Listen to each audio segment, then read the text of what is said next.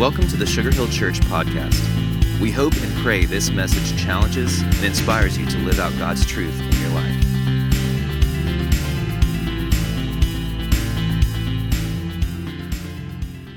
I'm so glad you're here. We're in week 2 of a series entitled Good Vibes. Now, you got the surfboard, the cooler, but I want you to take note of that chair. If you're over here, let me get it for you. I want to tell you why this chair is here. Because you see, a few years ago, I was at the beach with my friend Rusty, and he brought chairs like this and set them down with the assumption that people like me could sit in a chair like that. So trying to be, polite, which is not easy for me, I sat in the chair. And you know what I found? That is a really great way to do the beach, until such time as you have to get up out of the chair. So literally, I just rolled over to one side. Rusty looked at me, and I'll never forget, he looked at me and said, "You all right?" "I'm good." Yeah, but I have not sat in one of those since. So that's just a reminder. I think skinny people bring chairs like this to put in front of me just to tempt me. It's like, go ahead, big boy, see if you can get up out of that. So let me just answer that for all of you. No. Can be done. So I'm going to leave it right there because you're going to understand why in a little bit. So today we're talking about how is it that our vibe determines our jive. We all got a vibe. We all got something that kind of comes off of us naturally, a little radar we send off. We're kind of a happy person. We're kind of a bummer person. There's a lot of things in life that makes up your vibe, you can't hide the fact you got money. You can't hide the fact if you're stupid. You can't hide the fact, if you're fat. There's a lot of things in life you can't hide, right? And that kind of makes up your vibe. You kind of walk around and people look at you and we kind of assess you. We may not even know you and we just go ahead and kind of figure, no, not going to happen. Or, wow, what a great guy. Love to get to know him. We all got a vibe. But our vibe is going to determine what comes out of our mouth. I've got a buddy, been buddy with 25 years.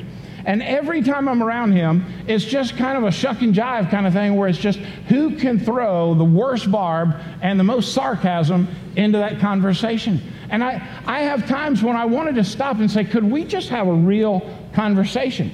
And seriously, I don't think we can. He's just one of those guys. And then a few weeks ago, I was reminded that in a relationship that I have, I was that way to a guy.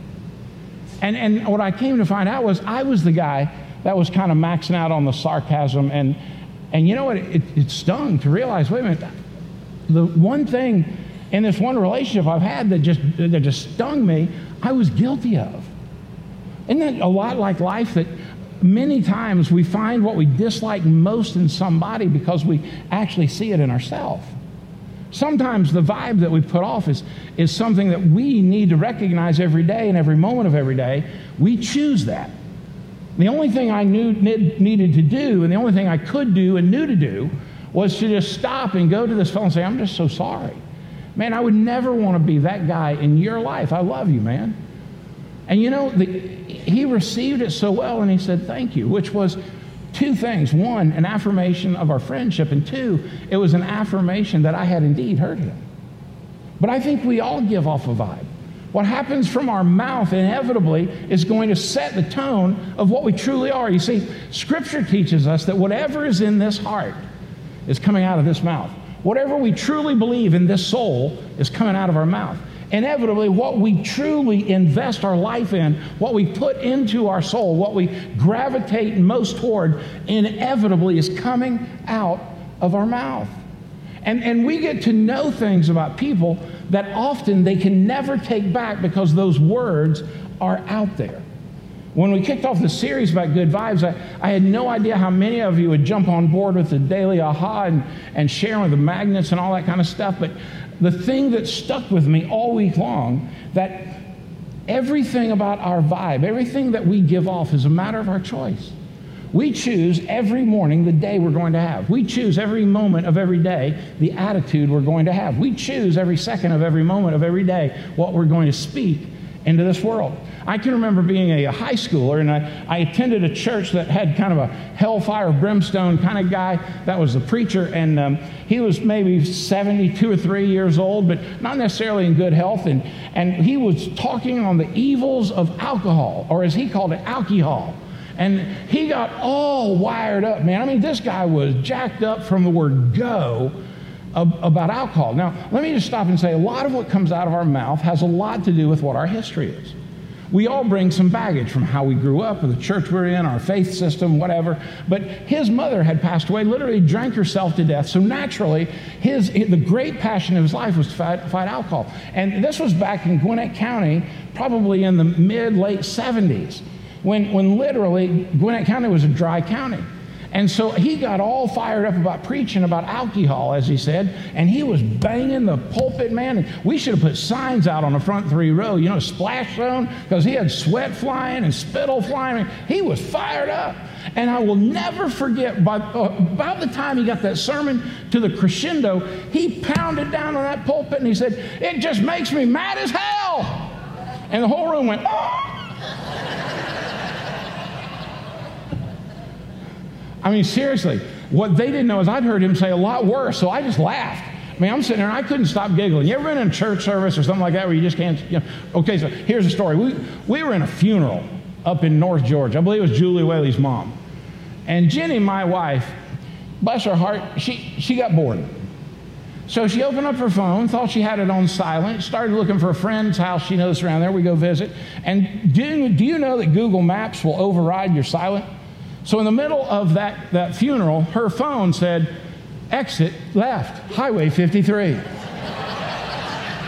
I'm telling you, Bobby McGraw got so tickled, I thought he was going to wet his britches sitting right there. I thought I was going to die. And the guy sitting in front of me was my buddy Scott Dorsey. He literally lifted off of the seat about a foot, and it was just, voices can get you. So you guys, I've told you stories about our youngest daughter, Samantha. She, ADD, ADHD, dyslexic. I mean, when it goes in one way, it's staying that way, And so we had this little baby shower Jenny did for our Hindu neighbors out on the front sidewalk in front of our home. And they had put all the regular junk y'all put out there for baby shower stuff, And so Samantha had gotten ready, and she'd come out. She looked all cute, And she was on her way to just stay there for a minute and scoot on to do things with friends. And she walked out and she proudly proclaimed as she looked at the table, "I love pedophiles."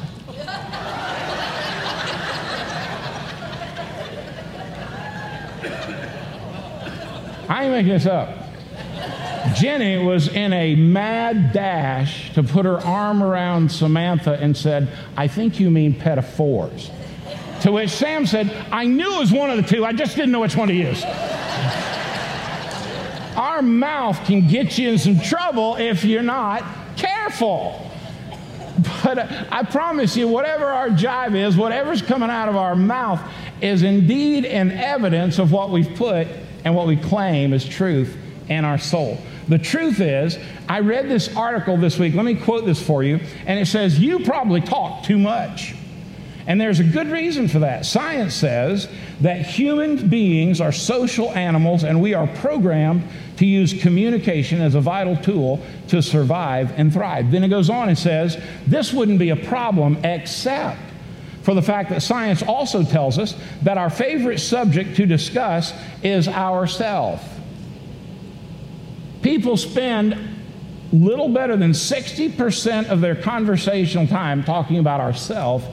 And on social media, it's a little better than 80%, which is no wonder. I mean, Facebook is a narcissist heaven, isn't it? I mean, if you look at all the posts, I feel so totally incomplete based on what y'all post on Facebook. Because looking at your Facebook posts, you haven't missed a sunset in months. I'm telling you, we Christians, we can post some sunsets, can't we? And we can come up with some stuff to talk about them too. And then the restaurants y'all eat at and the pictures you take. Why does my food not look like that? Like I posted a pic a week or so ago. We had kind of a low country boil. And we had a lot, By the way, have y'all realized that if your pastor posts some silly picture or something, I can get like 700 likes? if I put some deep spiritual meaning of life and all the things that the New Testament has to say that is good with you in 20 words or less, I'll get 5. There's something wrong with how we communicate. I went on and I read this. A Harvard Business Review reporter said this. I thought this was fascinating. Silence is a greatly underestimated source of power. In silence, we can hear not only what is being said, but also what is not being said. In silence, it can be easier to reach the truth. Words can build us up. Words can build bridges. Words can bridge gaps. And words can restore relationships. But words can also wound and destroy relationships. They can be harmful and cause a great deal of pain. I know that because some of those words will come out of my mouth. I know that because sticks and stones may break my bones, but words will do far worse. I know that because haven't you ever been the recipient of somebody that just wore you out verbally? And it's exhausting. But I bet you there's been a time you've worn somebody out too. But I mean, most of y'all are more spiritual than I am, I know, but there have been seasons in my life I've got a quick temper. I mean, I got kicked out of Webelos for fighting, for goodness sake. I can be a control freak. I can say things that would help elevate me. I'm guilty of all these. I just think it's worth taking a minute and stop and recognize most of us are. Maybe all of us are. Everybody struggles with the mouth. Everybody struggles with that. It is impossible, Scripture says, to keep our tongue under control. I mean, some of the largest vessels on the sea, or some of the most powerful animals on the ground, can be directed by some of the smallest devices. A horse controlled by a bit, or a ship controlled by a helm. Listen to what James wrote in James chapter 3, beginning in verse 1. Dear brothers and sisters, not many of you should become leaders in the church, for we who teach will be judged more strictly. Indeed, we all make many mistakes. For if we could control our tongues, we would be perfect and could also control ourselves in every other way. We can make a large horse go whenever, wherever we want by means of a small bit in its mouth, and a small rudder makes a huge ship turn wherever the pilot chooses to go. Even though the winds are strong, in the same way the tongue is a small thing that makes grand speeches. But a tiny spark can set a great forest on fire, and among all the parts of the body, the tongue is a flame of fire. It is a whole world of wickedness, corrupting your entire body. It can set your whole life on fire, for it is set on fire by hell itself. People can tame all kinds of animals, birds, reptiles, and fish, but no one can tame the tongue. It is restless and evil, full of deadly poison. Sometimes it praises our Lord and Father, and sometimes it curses those who have been made in the image of God. And so blessing and cursing comes pouring out of the same mouth. Surely, my brothers and sisters, this is not right. Does a spring of water bubble out with both fresh water and bitter water? Does a fig tree produce olives or a grapevine produce figs? No. And you can't draw fresh water from a salty spring. The Bible is giving us a Category 5 warning of our tongue, of our mouth, of our words. Scripture is saying, be careful. And you might be sitting here today saying, but I'm a good person, Chuck. But according to the Scripture, A, that's not true, and B, the tongue has the power to do great evil, great harm. And you say, well, but Chuck, I'm trying. Can I give you this thought? Stop it. Stop trying to control your tongue, because you will never win that battle. Scripture is clear here. And then, Chuck, what do I do? The only way that the mouth and the tongue and our words are controlled is when you surrender them to the presence and the power of Jesus the Lord. Just like the rest of our life. What does he say? Jesus said he calls on us to love the Lord our God with all our heart, our mind, and our soul. And by the way, have you noticed that between the heart and the mind, there's this one big thing? Our yapper. Isn't it clear that God gave us 2 ears and 1 mouth for a purpose? And yet I miss that mark all the time. Just listen to me. I would say for most of us, Most of our jive comes into 4 categories. There's kind of a broad base of 4 different kinds of voice that we use, or tendency with our voice that we use. The first one, we'll just label the wicked, because it's so much more fun to point out somebody else. So let's talk about those folks. You know, the wicked folks, where nothing good comes from their mouth, nothing godly, nothing Christ-like comes from their mouth. Everything they say is used as a weapon. Everything they say is designed to blow your candle out, thinking theirs is going to shine brighter. It's vile, and it's cruel, and it's mean-spirited, and it's crude. The wicked always has to be right. The wicked always has to use false and bad language. Listen, at the end of the day, the wicked person in their voice, the wickedness in their heart and their soul is coming out of their mouth. Let's just take a quick poll. How many of you know somebody like that? Okay, keep them up for a minute. How many of you are that person? Ouch. Because see, what I've learned is that I have the capacity to be that person and be on the other part of that scale all in the same day. And most of you do. The scripture was clear here. The same mouth can praise the name of the Lord Jesus and curse the people that he created, all in the same breath. You say, well, Chuck, that's not good. That's not right. I know. I'm with you. I look at that and I think to myself, listen to what James said in chapter 1, verse 26. If you claim to be religious, but don't control your tongue, you're fooling yourself, and your religion is worthless. James is saying, watch this. You can claim to be anything you want to be, but inevitably, what comes out of your mouth will prove what you truly believe. You can say on Sunday morning, I love the Lord my God with all my heart, my soul, my mouth, and my mind. And you know what I'm going to do? I'm going to praise his name. And then by Tuesday at work, I'm back, and that voice is back. And why?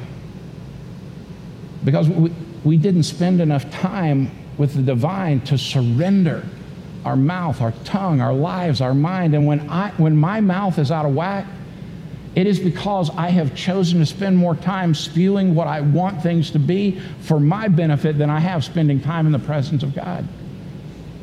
I look at that and think, man, there are a lot of folks out there that we can picture that their mouth is wicked. But what about the second category, the whiner? I mean, don't you know this person? I mean, every time you talk, hey, man, how you doing? Oh, I'm tired, and we got this thing going on. And I mean, halfway through it, I'm thinking to myself, so if you're that person, you've talked to me, and you've seen my eyes roll back in my head, it's because somewhere in the middle of all that whine, I stopped listening. Now, I believe we have legitimate concerns. I believe we have legitimate needs. And I believe the church and the pastor's office ought to be a place you can bring those. But listen to me, friend. If the only thing that ever comes out of your mouth is whining and complaining and griping, that is also an evidence of your faith system. Who on earth would want to be a part of a faith system that sounds like all we ever do is gripe and complain and whine about something? I think one of the greatest lessons I've ever learned is this: never trust a whiner. But can't you hear them right now? Hey, buddy, what's going on this week? Oh, boy. Don't you? I mean, this is when you ought to be glad you don't carry a pistol all the time. Because it's like, you might want to edit that out of the video. But I can look at that and I can think to myself, the Greek word that kind of gets down to whiner and complainer means literally, listen to this, one who is discontented with his lot in life. It's much like the word grumbler. Whining is not a fruit of the Spirit. Whining is not what is the fruit left in your path after you've walked with God. Not one time in the scriptures do you hear Jesus going, oh boy. Not one time do you hear Jesus griping about his schedule. This is something that I whine about my schedule all the time. And you know what? Beth looks at me, who controls my schedule. Chuck, you're your only worst enemy, right? You're the one that said yes to all that. I know, Beth, but, and then I want to go after that but with, yeah, but. You know what I have learned? Whining has never, ever fixed anything. I can't even watch news programs anymore. I don't care if it's Fox, CNN, MSNBC, ABC, NBC, CBS. I can't watch any of it because it sounds to me like we just got an hour full of whiners talking about why everything's wrong. Listen, we will never fix America with a slogan.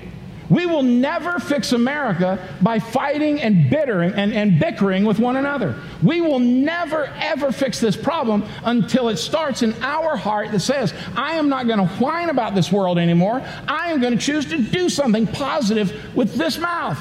I'm tired of whining because every time we whine and gripe and complain, we are literally wasting the life that God Himself has given us. And I would just stop and say, friend, listen, it is time for Christians to stop whining and griping about the world and go live for Christ out there where it is so unbelievably appealing that others might say, I want what she's got. I want to live like he does. I want the goodness and the grace of God. I want the beauty of Jesus in my life. I want to be at peace. I want to know that my life counts. Then it's pretty simple. All you got to do is start with surrender. Uh-oh. But Chuck, I don't want to surrender my mouth. I want to control it. Okay. How is that working for you? Because you see, when you look at what's going on, our faith system is also revealed through our mouth.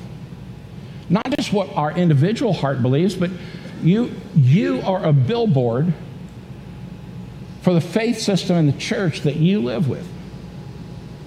So let's just stop and think about this for a minute. What you do from this afternoon at about 12:20, which is about the time everybody's out of the building, until next Saturday night at midnight, if you're the billboard for Jesus in this community from now to then, what are people going to say about that billboard? Are you going to use that billboard to talk about how unfair and how unjust the world is? Are we going to talk about whether we like this politician or that politician? Are we going to talk about policy and why it's not there? Or are we going to talk about the one thing that will change the entire world, and that we have surrendered our life, our heart, our head, our body, our lives, our mouth to the presence, the power of Jesus? You see, when we start looking at it that way, we begin to recognize, wait a minute, I know the power of this mouth. No, I want to stop here before I get to these last two categories. Ready? Please do not hear me point a bony finger of guilt at you. So far, I am plenty guilty of both of those. I am not immune from it, and I have great capacity for wickedness in my mouth. I'm not asking you to judge me, and I'm not trying to judge you. You see, I really do believe God will judge us, that Jesus will forgive us, that the Spirit of God will convict us and hold us and keep us, and it leaves only two jobs for us. That is to love each other and serve each other. But we got to fix this mouth if we're going to do it well. So I look at that and I think, okay, I got the wicked and I got the whiner, but I know folks who are warriors with their mouth too, don't you? I mean, they come in two categories. First, you've got a warrior who is always trying to say the right thing at the right time to the right person. In your office, this is the classic suck-up guy. Who, he is one way, and then the guy he has to report to get the next pay raise, that's when he walks in the office, all of a sudden he's a different dude. Are you know what I'm talking about? Yeah, and by the way, he's also the guy that's going to step on your hands, your head, your heart, and your kids to get to that next level. But it comes in a second part of the warrior too, and this is the person who always feels like they have to defend themselves. Somebody said something about me, and they are all at it. They have gone to war. Somebody says an untruth about them, and they're all of a sudden, man, listen, they're strapping up like they're a SWAT team ready to go to war. They see something's been done or something is said that's not right, and they just want to go at it. And man, all of a sudden on Facebook, it lights up, and everything they believe and think and they know, it just spews out of them. Because I'm a warrior and I'm going to fix it. Have you ever recognized that those folks burn out so fast? They can't sustain it. And we don't know what we're going to get next. The warrior always feels like they have to defend themselves. The warrior always feels like, I can't trust that God will take care of me. I've got to fix it. I can't trust that God will come in and do this in my life. I can't trust that God will settle all that account. I can't trust that God will handle my finances. I can't trust that God will make that up. I can't trust that God will recover those days. God will recover those months. God will recover those years. I can't trust God on that. 1 Timothy 2:5 has a great statement, for there is one God, and listen to this, one mediator between God and man, a man, Jesus Christ, who gave himself a ransom for all. My friend, listen, you don't have to defend yourself. You don't have to try and advance yourself.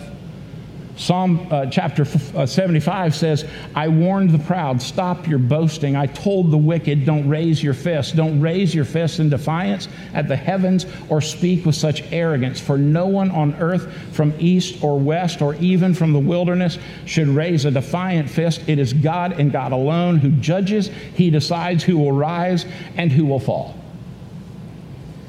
I served on the church staff one time, and I really believed that it was time for me to leave and do something else with my life. And when I left that staff, man, I heard some of the most wicked and awful things said of me. I mean, the kind of stuff that, just drills down to your soul. You been there? Where it's like you're thinking, how on earth did they think that was me? How on earth could they believe that? And let me just be brutally honest, man, you know what I wanted to do? Man, I wanted to load my vocal cannons up and go at it. Frankly, I didn't want to do that. I wanted to beat somebody's rear end. I got angry. Been there? I know that's not pastor talk. I get it. But listen, your pastor every now and then wants to beat somebody's rear end. I'm just being honest. Now, at 57, it better be a 70-year-old.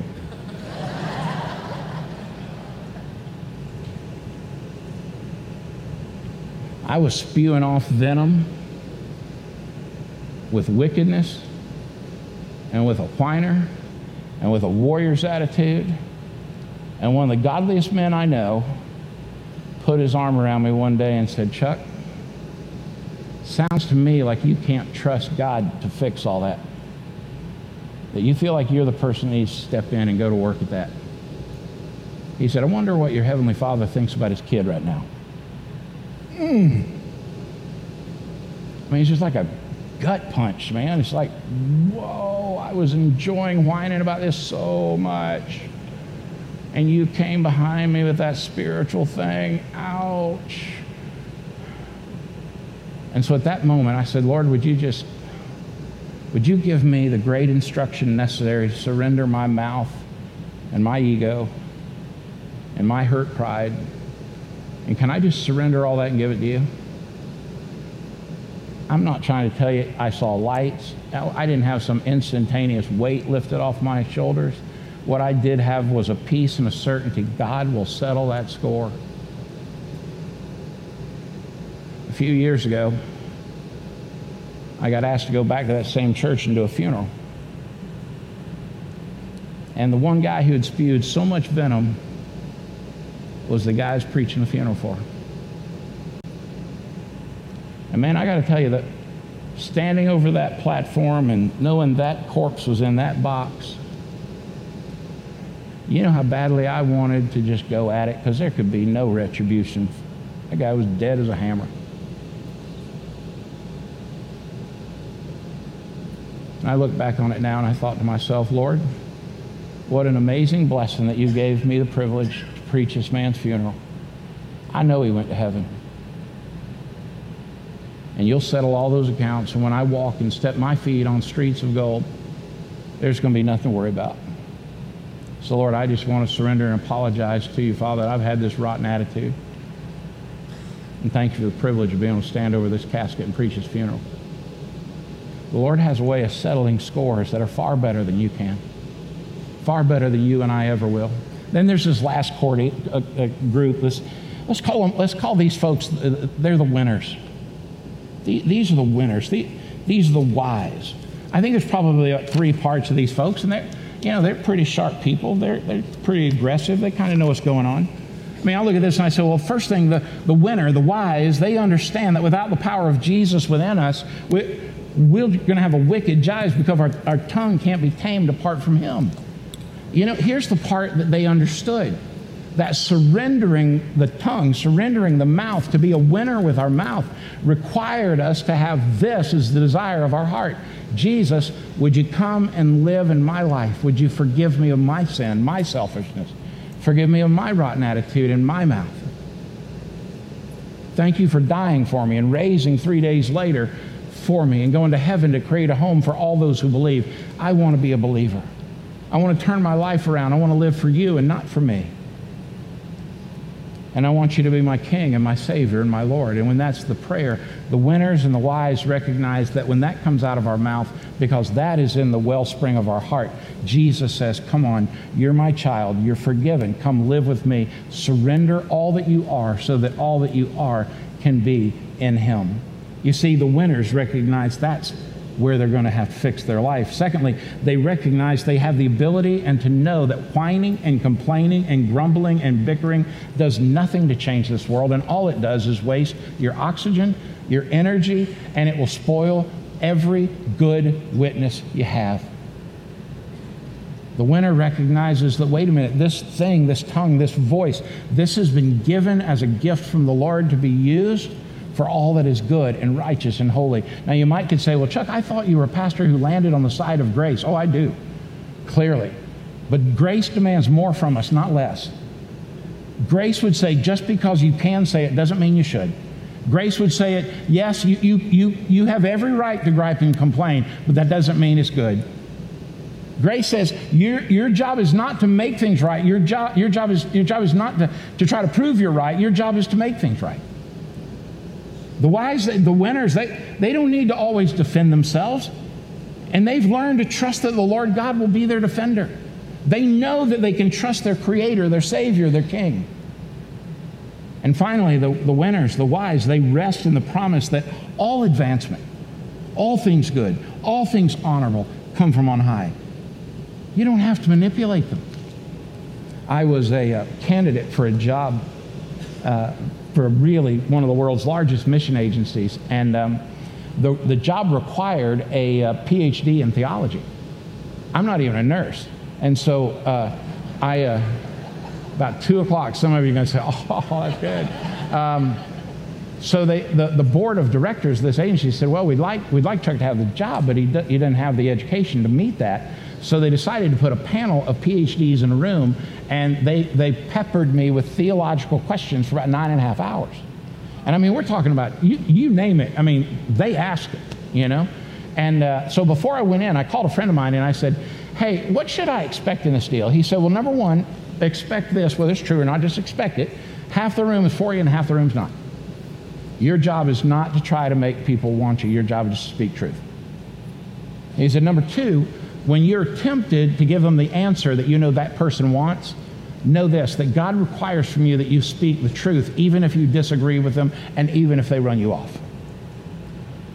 He said, number three, know this, any advancement you may have is not because of the people in that room. Any advancement you may have is from Christ and Christ alone. Every advancement from on high counts, and every advancement from on high stays. But every advancement from on high isn't easy. And the last thing he said to me, he said, Chuck, whatever you do, you better be clear about your convictions and leave no doubt. Because what you say will be setting forth the platform for however long you're in that ministry. I was there for about 8 years.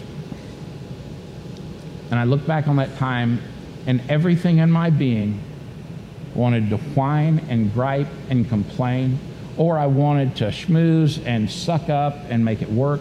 I wanted to advance myself. I wanted to have the role. I wanted to make them like me. And everything in me that a true friend said was, Chuck, you better have a rock solid conviction of what you believe and why you believe it, and don't leave it.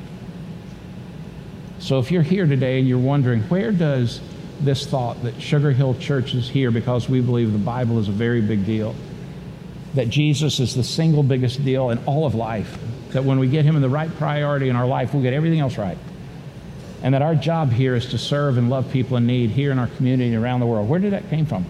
Where did that come up with? That slogan that you came up when you became the pastor here? No, it was formed in a room with all those folks peppering theological questions and being able to understand that these three things matter. That the Word of God is here to give us instruction and direction, and there is no mistake here. That when you believe that, you'll understand that Jesus is the single biggest deal in your life, and that when we get Him in control of our life, when we rest and surrender all that we have into Him, our life doesn't get easy, but it does get at peace. And it does come with great certainty. And it does come without having to fend ourselves. And when we believe those two things, you're going to use this mouth and these hands and these feet and this mind and these ears and these eyes, and you're going to go serve people because you're going to recognize the need. Your heart will be turned, and what will come out of your mouth is not, well, you know what, they probably make more money than we do. It'll be, you know what, we were called to serve. It's not our job to judge.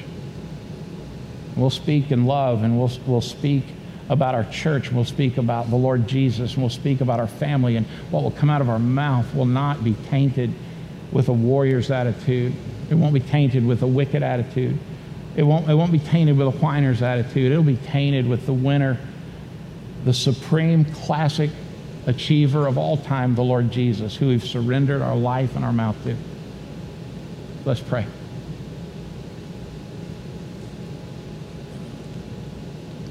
For some of you, when I say let's pray, that means, okay, we're about done, get my stuff together, put my jacket on, or pick up my stuff. I just want to ask you, we just leave all that alone for a minute. You know, what comes out of the mouth is what's really in the heart. And the only way for what comes out of the mouth to be honoring and to glorify God is for your heart to be surrendered to Jesus. You can't overcome wickedness. You can't overcome being a warrior. You can't overcome being a whiner on your own. It's not about trying to do better. It's not about behavioral modification. It's about letting Jesus have control of your heart. So today, if your desire is to invite Jesus into your heart so that the rest of your soul might be at peace, then I invite you today, just right there where you're seated, use your mouth to join me in this prayer. If you want to say it out loud, that's great. You want to say it softly in your chair. You want to say it silently in your head and your heart. But say it and mean it. Lord Jesus, please forgive me.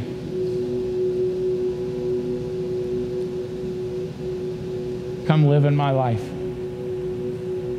Make me new.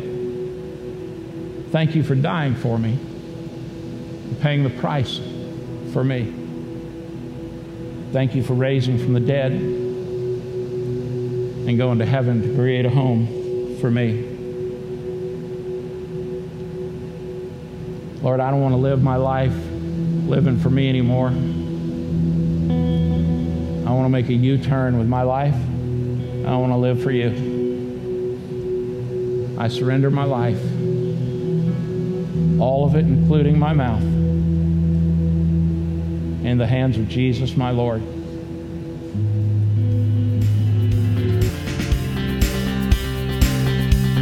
Thanks for listening to the Sugar Hill Church podcast. For more information and to find out more about our church, please visit us at sugarhillchurch.com.